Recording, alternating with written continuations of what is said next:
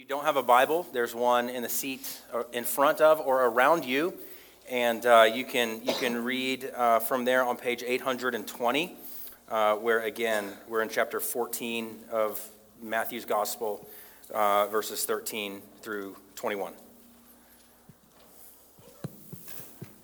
You're check, on. check, check, yo, yo, yo. There we go. All right. So If you don't know Robbie, this is Robbie. hello. Great dad jokes. Great. That's good. Thank you. That's debatable. All right. So we're Jesus feeds the 5,000. Now, when Jesus heard this, he withdrew from their boat, withdrew from there in a boat to a desolate place by himself. But when the crowds heard it, they followed him on foot from the towns. When he went ashore, he saw a great crowd, and he had compassion on them and healed their sick. Now, when it was evening, the disciples came to him and said, "This is a desolate place, and the day is now over. Send the crowds away to go into the villages and buy food for themselves." But Jesus said, "They need not go away. You give them something to eat." They said to him, "We have only 5 loaves here and 2 fish." And he said, "Bring them here to me." Then he ordered the crowds to sit down on the grass, and taking the 5 loaves and the 2 fish, he looked up to heaven and said a blessing. Then he broke the loaves and gave them to the disciples, and the disciples gave them to the crowds. And they all ate and were satisfied. And they took up 12 baskets full of the broken pieces left over. And those who ate were about 5,000 men, besides women and children. Amen. Amen. This is the word of the Lord. Thanks be to God. Lord, we thank you for your word. Go ahead and play for us, Robbie. Oh, okay, sorry. Lord, we love you very much, and we praise you, we worship you, and we lift you high. Would you please soften our hearts, open our minds to what you want to teach us this morning. Please sharpen us. Pray that we would encourage one another and build each other up, and help us to hear the word. In Jesus' name we pray. Amen. Amen. Amen. Thanks for standing. You may have a seat. Rob, thanks for reading. And man, what a great text. What a great text this is. It's a very familiar text to us, right? And so I'm going to have a word of encouragement to you based on the familiarity of this text here in just a moment. But the feeding of the 5,000 is one of Christ's most famous miracles. And I really want us to see it as just that. It's a miracle, right? Anytime the Lord can take 5 loaves and 2 fish, or anyone, it's a miracle. Sometimes I need the Lord to do that kind of miracle in my home because the bread is gone in one sitting. We are to that phase of life where we're buying the 60-pack of eggs. Walmart has started doing that. Anybody else do that? We buy that 60-pack of eggs and it's actually gone in a week or two. And so we're averaging one of those a week. So we need this miracle working power of Jesus to come in and multiply things for us at times. But this is one of Christ's most famous miracles. The most famous, of course, being his resurrection. And I know that this text isn't specifically about his resurrection, but I would be remiss if I did not proclaim to you right now that Jesus Christ is risen. He's alive. We worship a Savior who is not just a prophet. He is not just a good teacher. He is Lord. He is Lord over all things. And Jesus Christ died on the cross, and he rose and is alive today. That, of course, being his greatest miracle. But the feeding of the 5,000 being another one of those miracles that is very well known. In fact, all 4 Gospels that are in the Bible, Matthew, Mark, Luke, and John, don't just record, there's not just record of this, but there is record at length of this story. And so some of them are shorter than the others, but none of them are really considered short. They are all a very extended account of what Jesus did with 5 loaves and 2 fish. And that is recorded in all 4 Gospels. And this story here, the feeding of the 5,000, is not really only famous only among Christians, but even non-Christians. Those in the world who would not consider themselves Christians, if you brought up, hey, who was it that turned 5 loaves and 2 fish into able to feed 5,000 people? Most people, at least in the Western world, if maybe not more places than that, would say, oh yeah, that was Jesus. Now, whether or not those people believe actually that Jesus Christ is their Savior and their Lord, we don't know. But people across the spectrum of faith are very familiar with what Jesus did. And so here's my encouragement to us in light of that it's a story that's almost dangerously familiar to us.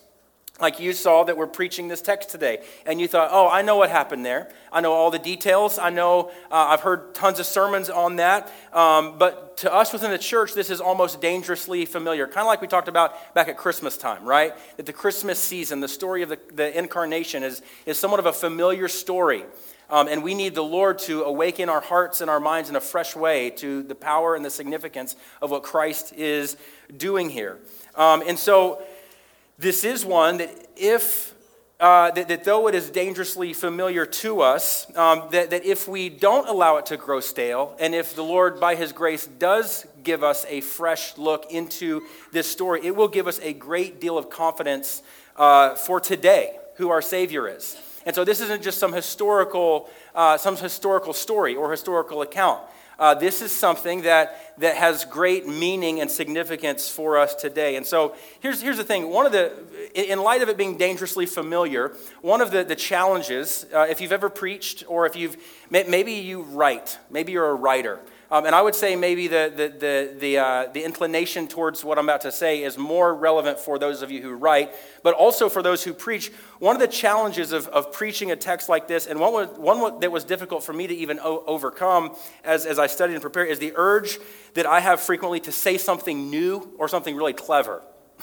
So I actually have one of my Grimke seminary classmates in here with us. Brandon, say hey to everybody. He's right there. He's in the back. Brandon's a pastor in Durant, and him and his family are up in town this week, and we start class tomorrow at Grimke Seminary. But here's the thing. I'm chasing a major rabbit trail here.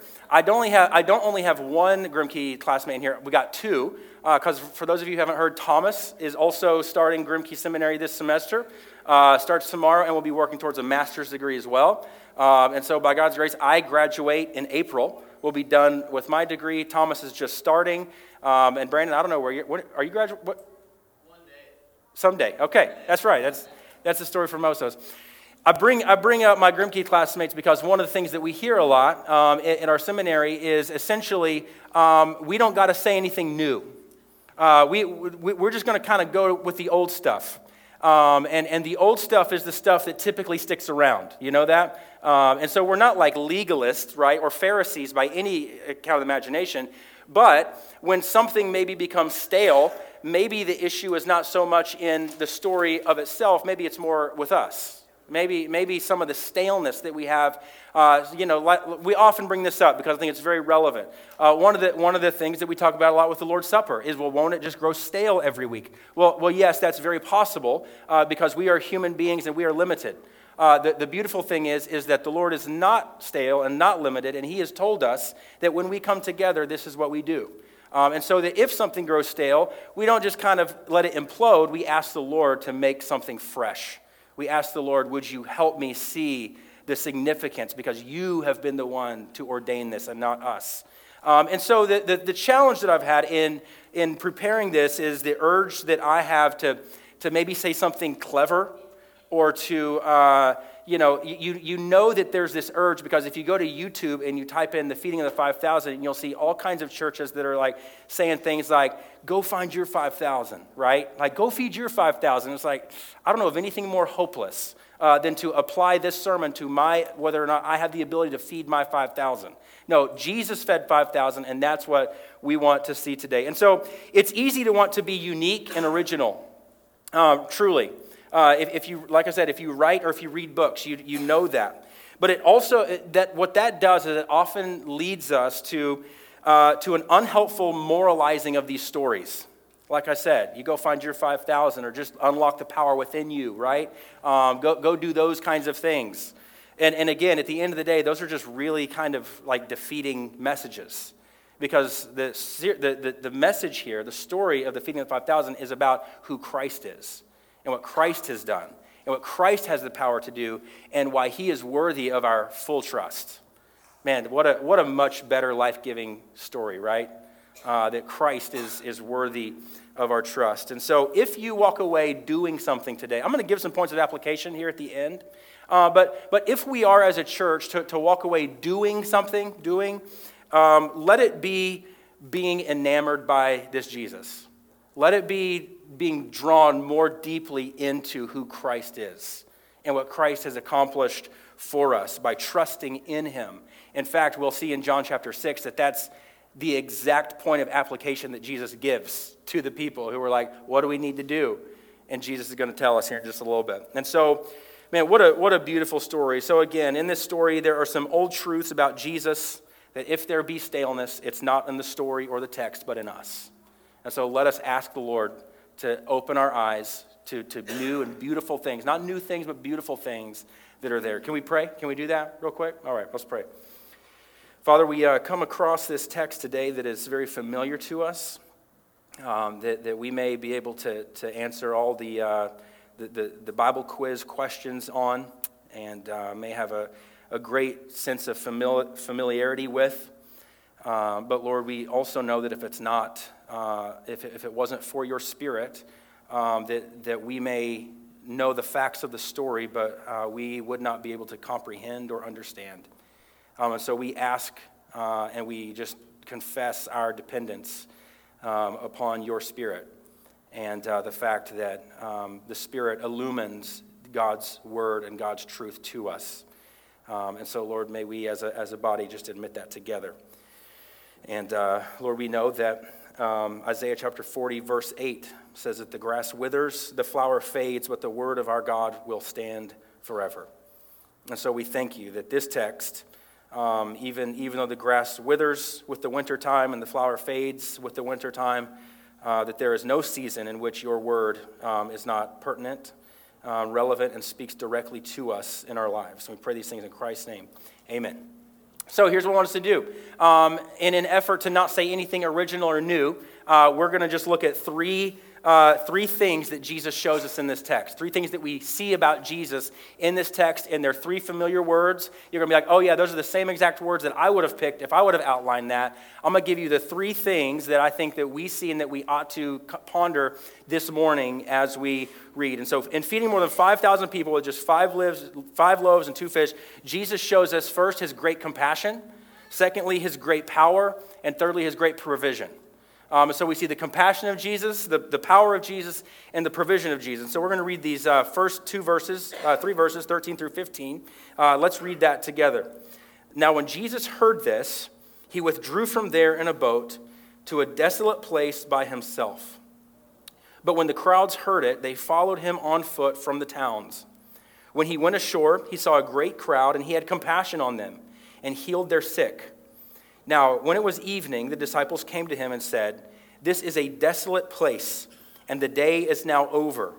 Send the crowds away to go into the villages and buy food for themselves."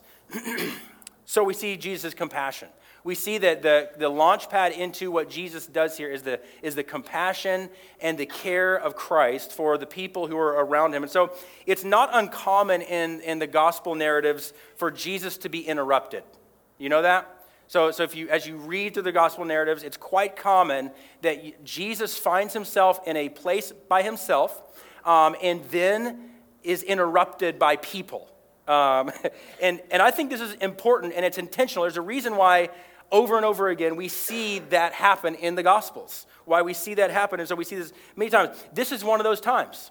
Jesus pulled away into a desolate place. It says that he had heard about the death of John the Baptist, and he pulled away, and he got away, and was on his own, and yet he is, the scriptures don't say interrupted, but we can just kind of deduce that he's interrupted, that time is interrupted. And so he withdrew from hearing of the death of John, and pretty soon the crowds heard where he was, and they followed him there. So I don't know about you, but being bothered in a moment when I don't want to be bothered reveals a lot about me.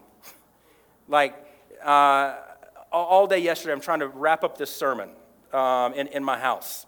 And I'm telling you, the cutest little blue-eyed, brown-head girls walk in every 5 minutes. And at first, it's kind of cute. And then it gets to, like, you better not come in this room again.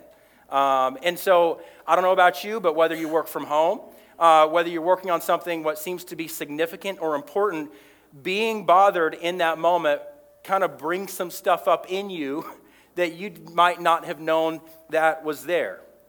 And so being bothered reveals a whole lot about me. Well, the same is true for Jesus. Being bothered and interrupted reveals something about who Jesus is. And what does it tell us about who Jesus is?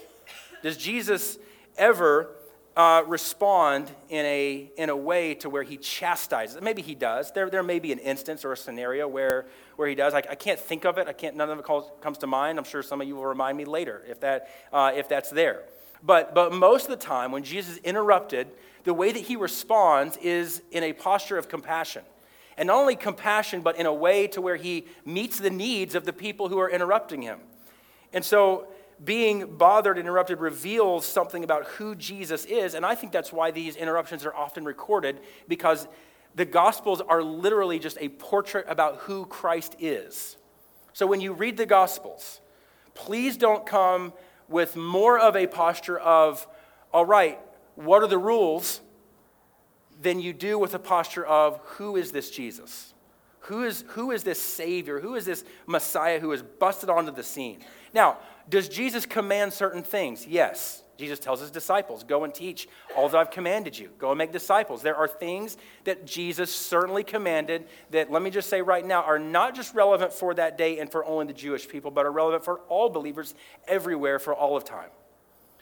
And so there are certainly things that Jesus commands, but I would say that the primary thrust of the Gospels is for us to just simply behold the Savior, to see who he is, and to respond accordingly. To respond accordingly. We'll see some of that more in just a minute. So what do these interruptions reveal to us about Jesus? Well, what they reveal to us about Jesus is that he's not irritable. He doesn't just tolerate people. He's compassionate. We could accurately say that he's actually eager to meet the needs of those who come to him. He is eager to show mercy. He is eager with grace. Now, he will by as Lamentations says, he will by no, is it not it's not Lamentations. I'm getting totally messed up. I believe it's Isaiah. He will by no means clear the guilty. He is one of justice and one of holiness and one of purity. But his ways are higher than our ways. His thoughts higher than ours. He is ready and eager to extend mercy and compassion to those who seek him. But as we will see over and over in the Gospels, those who are prideful in their rejection of him, he has no hesitation turning them away. But those of us who come to him in a posture of humility and of seeking him and asking for his mercy, asking for his provision, he is, as one Puritan puts it, he is more eager to give than you are to receive it. And so that's what these interruptions tell us, that over and over again, that you seek Christ, and Christ is ready to show mercy, ready to forgive, ready to provide. And so what a beautiful truth that we see just out of the gate. That's what sets the stage for what he does for these people. And so let's read verse 16 through 19, where we see not only Christ's compassion, but in these next verses we see his power. Verses 16 through 19. Would someone just read that out loud, 16 through 19? Read it real loud. Jesus said, "They need not go away. You give them something to eat." They said to him, "We have only 5 loaves and 2 fish." He said, "Break them here to me."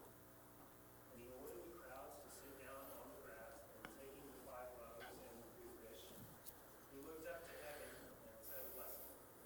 Then he broke the loaves and gave them to the disciples, and the disciples gave them to the crowd.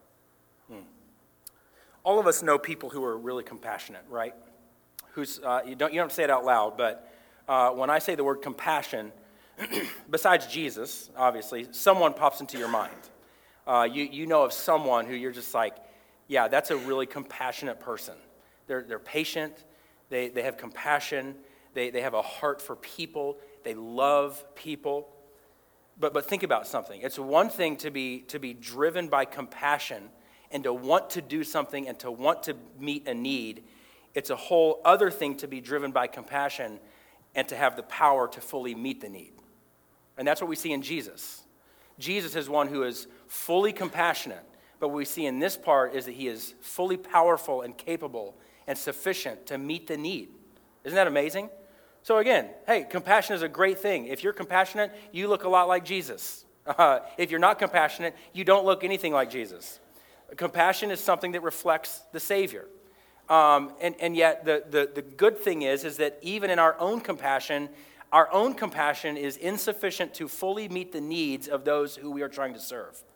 Jesus is one who is full of compassion and fully capable of meeting the need because Jesus alone is all powerful. It's a beautiful thing. So Jesus shows us here that not only does he want to meet a need, he has the ability to meet it. This principle reminds us of the leper in Matthew chapter 8. You don't have to turn there, but in Matthew chapter 8, there's a leper who comes to Jesus. And man, this is a beautiful exchange. This is just coming off of Jesus' Sermon on the Mount. And the first story out of the gate of Jesus' Sermon on the Mount is Jesus cleansing a leper. And let me just read that verses. I'm just going to read verse 1 through 3. When he came down from the mountain, great crowds followed him. And behold, a leper came to him and knelt before him, saying, Lord, if you will, you can make me clean.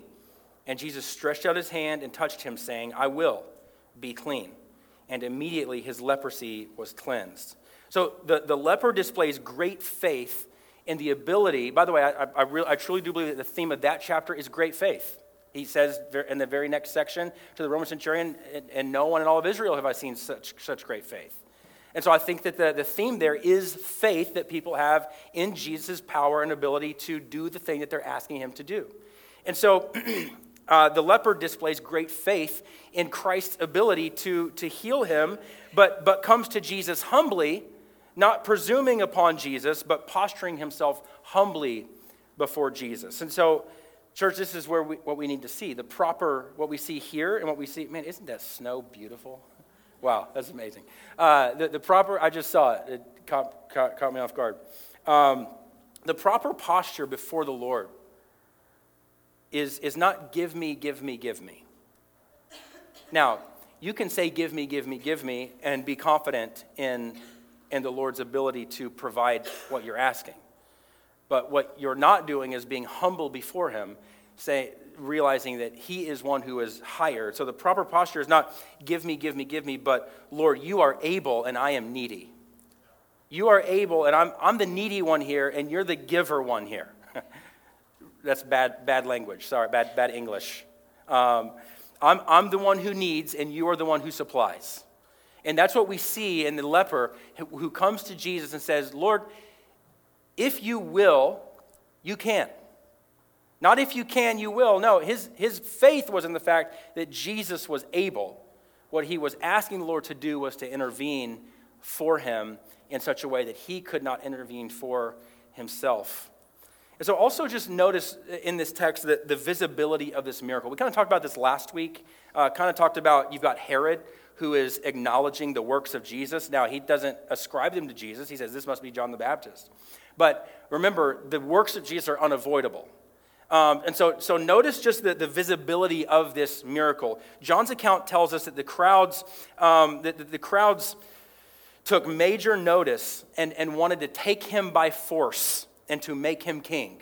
And so at first, like if you read just Matthew's account, as we studied this week in our Wednesday morning sermon study, we were kind of like, I wonder if the crowds even knew. I wonder if the crowds even realized. I think they did. Now, I don't know at what level they did, but we know at least at some level they did, because in John it says they saw the sign and then they wanted to take him by force and make him the king, because they were like, this dude's doing some really awesome stuff. We want to take him. And so the crowds notice what's going on. And Matthew tells us that there's 5,000 men besides women and children. So there's some people say there's over 15,000, 20,000 people here. And so this is just another, I believe, attesting to the credibility of the reports of the works of Jesus. Because as you know, like an eyewitness report is a highly credible source in court. You know that?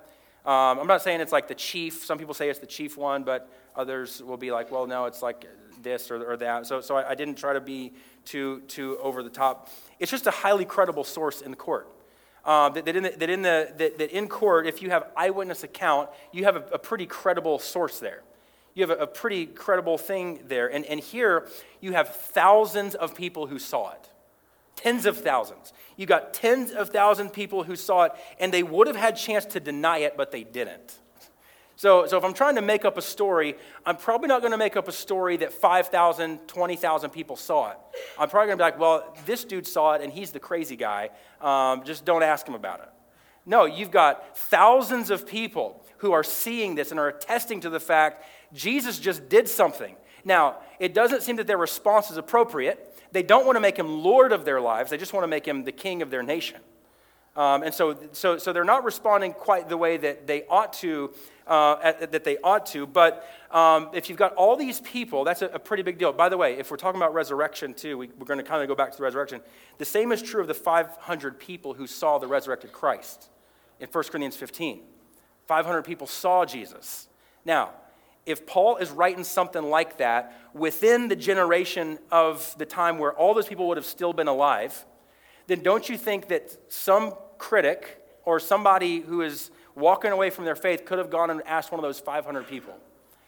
Paul put himself in a really vulnerable position when he said 500 people saw Christ, especially if he's lying. If he's lying, someone can go talk to one of those 500 people, but there are no accounts that anybody did that. There are 500 people who saw the resurrected Jesus, and that's a massive claim because, again, if I want to make up a lie, I'm just going to say, well, there was just a couple of us, and yeah, we don't know where they're at today. No, Paul's saying, no, there's 500, and you can go talk to them. You can go talk to those people. He's not afraid because the resurrection is true. The resurrection happened. The resurrection is the most true thing that has ever happened in all of history from many different standpoints. Again, just this small fact that maybe we would have missed in this text, the fact that all these people saw him, this is why. This is one of those reasons, just one of many. This is why the scriptures will say that it is the fool who says in his heart that there is no God. Psalm 14:1 says it's the fool who says that, because look at all the evidence. Look at all that is stacked in favor of who Christ is. Man, what a beautiful truth. The power that we see in Jesus here also sets him up, not just against all their gods and all their prophets in the world. Jesus is the greatest. I'm not trying to do like a Donald Trump impression here, like, he's great, that whole thing. No, but he's the greatest. He is the greatest of all who has ever lived because he died and was buried and was resurrected. And so the reason why I bring that up is not just some random thing, but because it also sets him up as greater than the prophets who came before him. We see very similar accounts in the Bible that have to do with bread and people and power of God. We see very similar accounts in Moses and in Elisha. So Moses in Exodus chapter 16, Elisha in 2 Kings 4. What those prophets was they were utterly dependent upon intervention from heaven to feed the people. They could not provide bread for themselves. They could not provide bread for the people who needed the bread. They were utterly dependent. By the way, that's a really good thing. I'm not in any way trying to dog their dependence, because guess what?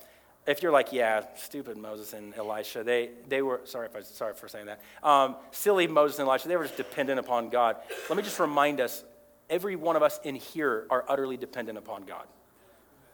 And so let me just humble us and humble myself and remind us of that. But the prophets, who were great, they were great in the sight of God. They were mouthpieces for God, for the people of God. They were utterly dependent on intervention from heaven to feed the people. Jesus, however, in this passage, though he does look up to heaven, and though he does stop and pray, only does so what it says to bless, to just thank the Lord, to bless the Lord, to say, Lord, you supply this. However, what this text is meant to show us, and what Matthew is trying to show us, that Christ himself, Jesus Christ himself, as the second named person of the Trinity, can fully provide and meet this need on his own.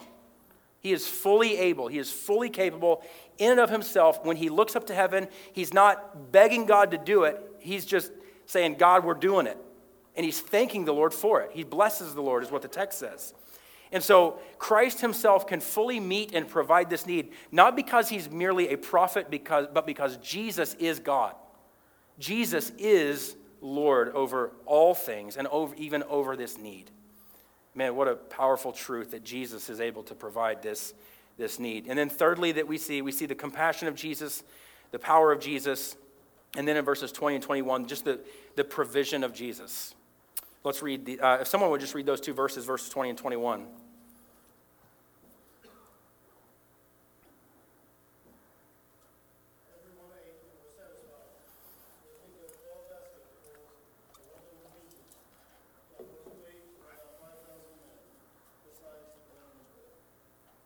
So this account closes with the comment and with the record from Matthew that they all ate and were satisfied. Isn't that amazing? It says there were baskets left over. By the way, how many baskets does it say? You think that's an accident? 12 disciples? 12 baskets? Man, I don't know what it means. I'm just saying I don't think it's an accident. That's amazing. And it's not an accident that Matthew put it there. You know, that's like, okay, did you really need that detail? Anybody, I'm not trying to get anybody in trouble. Any of you husbands have super detail-oriented wives? That's a good thing. It's good. Or, okay, sorry, let me say it this way. Ladies, you got any super detail-oriented husbands? That's great. Sometimes it's like, I don't know that I needed that detail. That's not the case with Matthew. We need that detail. We just don't know why. And it's a very intentional detail. And there's a reason why it wasn't 13 baskets or 11 baskets, but it was 12. And that's the beauty that we have in the scriptures. So this account closes with the comment, they all ate and they were satisfied. John's account immediately followed, John 6, by the way. You might go to John 6. That's kind of where we'll be. We're not going to spend a whole lot of time there, but I do want you to see some pretty significant things here in John 6. John 6, beginning in verse 1, you've got this bread chapter in John, and it's John 6. So for my carb lovers, John 6 is the best. And so we've got this feeding of the 5,000 in John 6. And so, again, the account in Matthew closes with they all ate and they were satisfied. John's account immediately follows this miracle with Jesus telling the crowds, I am the bread of life. That's not accidental either. That Jesus would take this time to teach. So just as when we take communion, it is but a foretaste of what we will one day experience eternally with Christ, so this feeding is to serve as only a small taste of what Jesus is more eager to do, more fully eager to do, and that is to satisfy people's lives and hearts. Hey, I've fed you. And Jesus is going to say in John 6, essentially, you're missing it. You're looking for this kind of bread. You're looking for this kind of water later in John. You're looking for this kind of temporal satisfaction. But I am the bread of life, is what Jesus says. Partake of me, and you will never hunger again. Partake of me, and you will never be unsatisfied, is what he says. It reminds us of Matthew 5:6 and the Beatitudes. Beautiful verse. Blessed are those who hunger and thirst for righteousness, for they shall be satisfied. Man. We hunger and thirst for all sorts of things, right? There's lots of things that we want. Man, like I don't know why I get so angry at meteorologists. I don't know about you. Sometimes I go to their Facebook feeds and I see Damon Lane post updates on the snow, and I see all the people like ridiculing him for the way the weather changes, and there's part of me that's like, I'm just as mad at Damon as they are, because he said there was going to be 6 inches, and now he's just saying there's going to be like half an inch, right? We all long for something. For me, it was snow. For me, it was just an absolute whiteout today. And we all long for something. We all are seeking satisfaction in something. And Jesus says, but blessed are you who hunger and thirst for righteousness, for the righteousness of Jesus, for a pure and holy life, to be pure in God's sight, to be pure before God. And Jesus says, I am able to satisfy that longing that you have fully. Like, he doesn't even have to put an adverb on satisfy, like fully satisfied. No, when Jesus says satisfy, it means like all of it. He doesn't have to put any kind of words around that. He says, no, you will be satisfied. There was absolutely no one, what this text shows us, there was absolutely no one who could have met the need of 5,000 plus people on the spot, except for Jesus. Only Jesus. Now that means Jimmy John's, McDonald's, and Chick-fil-A even could not have filled all those people in that short of notice, in that short of time. But Jesus just speaks.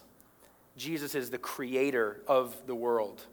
He speaks, and people are filled and satisfied, and there is some left over. Jesus is both the provider of Genesis 22. You know, when Abraham takes his son Isaac up to the mountain, and God tells Abraham to sacrifice, and there's a ram caught in the thicket, and what does Abraham just knee-jerk say? The Lord has provided. God is provider. Now, Jesus is both the one who provides the sacrifice that is necessary, and he is the sacrifice. Jesus is he is the provider, and the provided one is who Jesus is. And so no one can provide for you what you most deeply long for except for Jesus. That's it. That's it. So that's what we see. We see Jesus' compassion, we see his power, and we see his provision. I want to give you 2 points of application here at the end. I'm kind of tagging these on to the end because I don't want you to think that these are like, one of these is the main thing, and then another one is one that's just an encouragement for us today as God's people. The ultimate application here is found in John 6, where immediately after performing this miracle, Jesus answers the exact question, what must we do to be doing the works of God? That's what John 6, verse 28 says. It says, when they found him on the other side, and from my reading, it looks like the same crowd that was just fed. It says that they found him on the other side. They said, Rabbi, when did you come here? Jesus answered them, truly I say to you, you are seeking me not because you saw signs, but because you ate your fill of the loaves. Do not work for the food that perishes, but for the food that endures to eternal life, which the Son of Man will give to you. For on him God the Father has set his seal. Then they said to him, what must we do to be doing the works of God? Jesus answered them, this is the work of God, that you believe on him whom he has sent. So, again, the ultimate application here is found in John 6, where Jesus answers that question. By the way, Jesus loves this question. This is also not the first time that Jesus answers a similar question about eternal life and about inheriting eternal life. And, you know, he sees it in all sorts of forms. And he often responds, and many times he responds actually to the disappointment of the one asking. Because so many times what the person is asking is, no, like, what do I need to do, Jesus, to earn favor with God? What do I need to do to earn God's favor? Do I need to keep the law? Do I need to do good works? Do I need to do all of these things? And Jesus over and over says there's no work, there is no modification in your behavior that Jesus requires in order to stand rightly before God. There's no work, there's no behavior modification, no nothing. What is required, what Jesus says here, what is required is that you believe in him on whom the Father has sent. That's what the text says. They say, what must we do? And he says, okay, you want to work? You want me to scratch your work itch? Then this is what that work is, to believe on him. To place your trust in Christ alone, not any of your good works, not any of what you may do to receive the favor of God, but to believe in Jesus Christ. That's what the text says. Without faith in Christ, you may be temporarily satisfied with a drive-through lunch, but you will never experience the kind of satisfaction that you most deeply long for, that only Jesus can provide. And then there's another application here, but it can only be fully lived into through trust in Christ. For those of you who don't trust Christ, I don't know what to tell you other than to trust Christ, other than to believe him.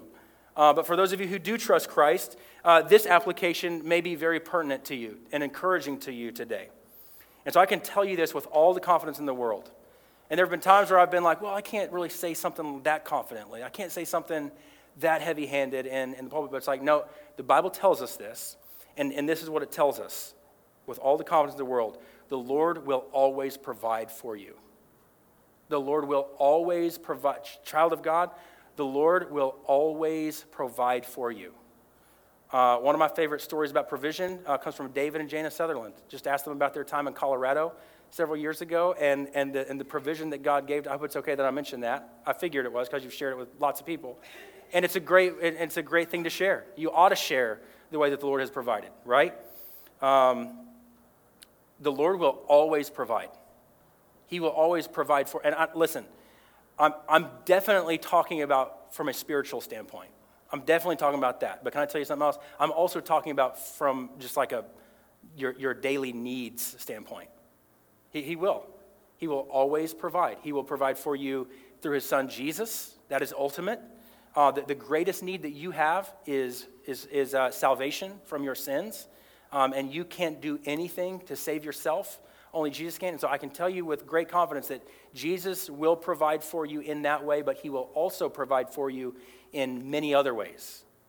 And when I say always, I mean always. He will always provide. And so the question that we're faced with, as an encouragement, the question that we're faced with oftentimes is when we're contemplating a big decision in our lives, is not what will this cost. So those of you who are the detailed people, those of you who read yourselves out or your spouse out as the detailed people, as much as detail, like you want to know what something's going to cost, right? And by the way, that's generally pretty smart to do. Don't be dumb, okay? We're not advocating for dumbness here. It's generally a good thing to look at those things. But the main question that we're faced with when we're contemplating some kind of big decision in our lives is not primarily what will this cost, but where's the Lord leading? Like where's God leading in this area? Where is he leading in my life, in my finances, and where I'm at, and all of those things? And so if we can be certain that the Lord is leading us, and let me say, that's not vague. I think we can be certain. And by the way, I also think on the same side that like the Lord's will is not as mystical as some people make it. One of the most helpful things I've ever heard is that God's will for your life is that you would look more like Jesus. And so as you make decisions, as you contemplate things, you say, hey, will this help me look more like Christ? Is this going to lead me more into holiness? Into a life that reflects who my Savior is, then maybe that's your question. But even before that is not what will it cost, but where is the Lord leading? And if you can be certain that the Lord is leading and you are honoring and following him, we can be certain that he will provide for us. Always. Always. Let's pray. Father, we thank you for your provision. We know that you are... We can see the eagerness of your provision for us, most notably in your provision of your Son, Jesus. If there be any question this morning in our minds of does God really desire to provide? And is God really powerful? And does he care? Then may we look first and foremost at the cross of Jesus Christ, where Jesus gave his life, where he paid for our sin, we went to the grave, and he rose from the dead. And then, Lord, may we see in a million other ways your desire and your ability to provide for us in other ways. May we see the fact that we have a church family who is very often the first one to step up to help meet a need or to provide something in our lives. May we see just in that your grace. May we see that you're not disconnected, that your provision is not disconnected just because it's coming through someone else, that it's actually through God's people that you often meet our needs. And so, Lord, may we lean into God's people. May we lean into your word. And may we continue to follow Jesus each day of our lives. We are so grateful for what you've done for us. We thank you for your Spirit, the conviction that your Spirit brings to us, and the gift that your Spirit is. And we pray, Lord, that we would be attentive to where your Spirit leads. We pray these things in Christ's name. Amen.